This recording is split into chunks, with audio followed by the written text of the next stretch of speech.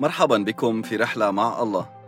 هذه هي الحلقة 48 من كتاب الحياة في ملء تتميم إشعياء 19 للكاتب توم كريغ. أهمية بيوت الصلاة في سكة العبادة.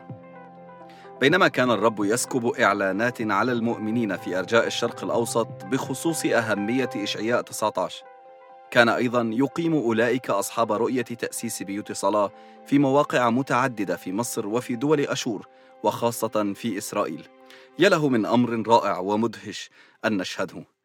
إنها حركة استراتيجية للغاية، حركة تنمو تصاعديا في منطقة الشرق الأوسط كلها. خلال السنوات الكثيرة الماضية ذهبنا في رحلات صلاة متعددة عبر مسارات مختلفة في المنطقة، وقضينا وقتا طويلا في الصلاة من أجل إقامة سكة العبادة بين مصر وأشور وإسرائيل. وسعدنا أكثر فأكثر بالتنقل من بيت صلاة إلى بيت صلاة، بينما اصطحبنا مجموعات ليتشفعوا من أجل تتميم إشعياء 19. إن حركة بيت الصلاة هذه حركة مركزية بالنسبة لما يفعله الرب ليتمم إشعياء 19. إن الهدف النهائي لما قرر الرب أن يفعله في مصر وأشور وإسرائيل هو أن يجعل هذه الشعوب والأمم تتفق مع ما في قلبه وما يخطط له، لكي يصبحوا كما يقول التعبير البارز الإنسان الواحد الجديد الذي مات المسيح لأجله على الصليب.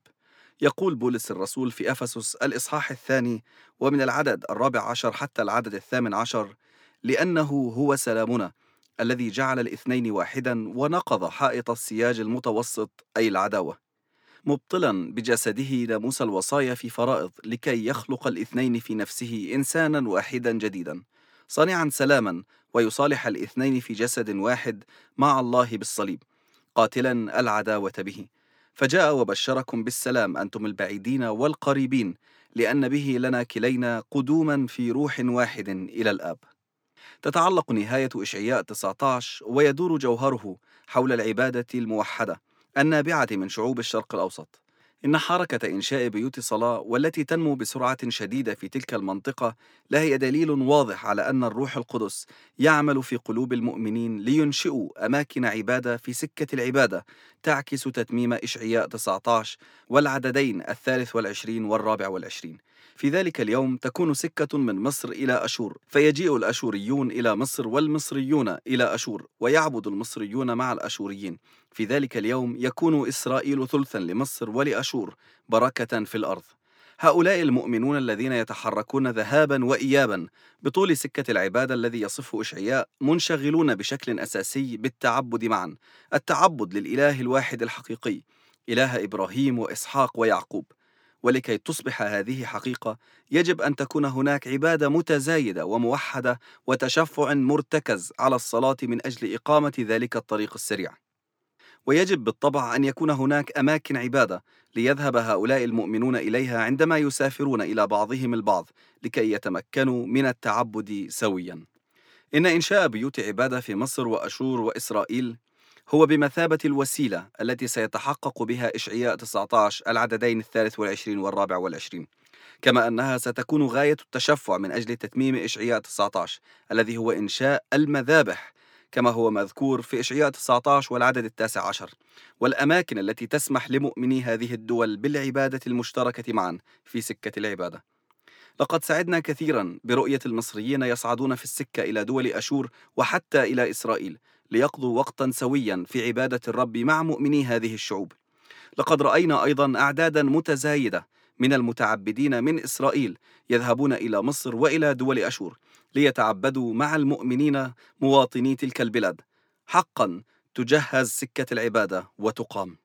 نقرأ في إشعياء الإصحاح 42 ومن العدد 9 حتى العدد 13: هو ذا الأوليات قد أتت والحديثات أنا مخبر بها، قبل أن تنبت أعلمكم بها. غنوا للرب أغنية جديدة تسبيحه من أقصى الأرض، أيها المنحدرون في البحر وملؤه والجزائر وسكانها، لترتفع البرية ومدنها صوتها، الديار التي سكنها قدار، لتترنم سكان سالع من رؤوس الجبال ليهتفوا، ليعطوا الرب مجدا ويخبروا بتسبيحه في الجزائر.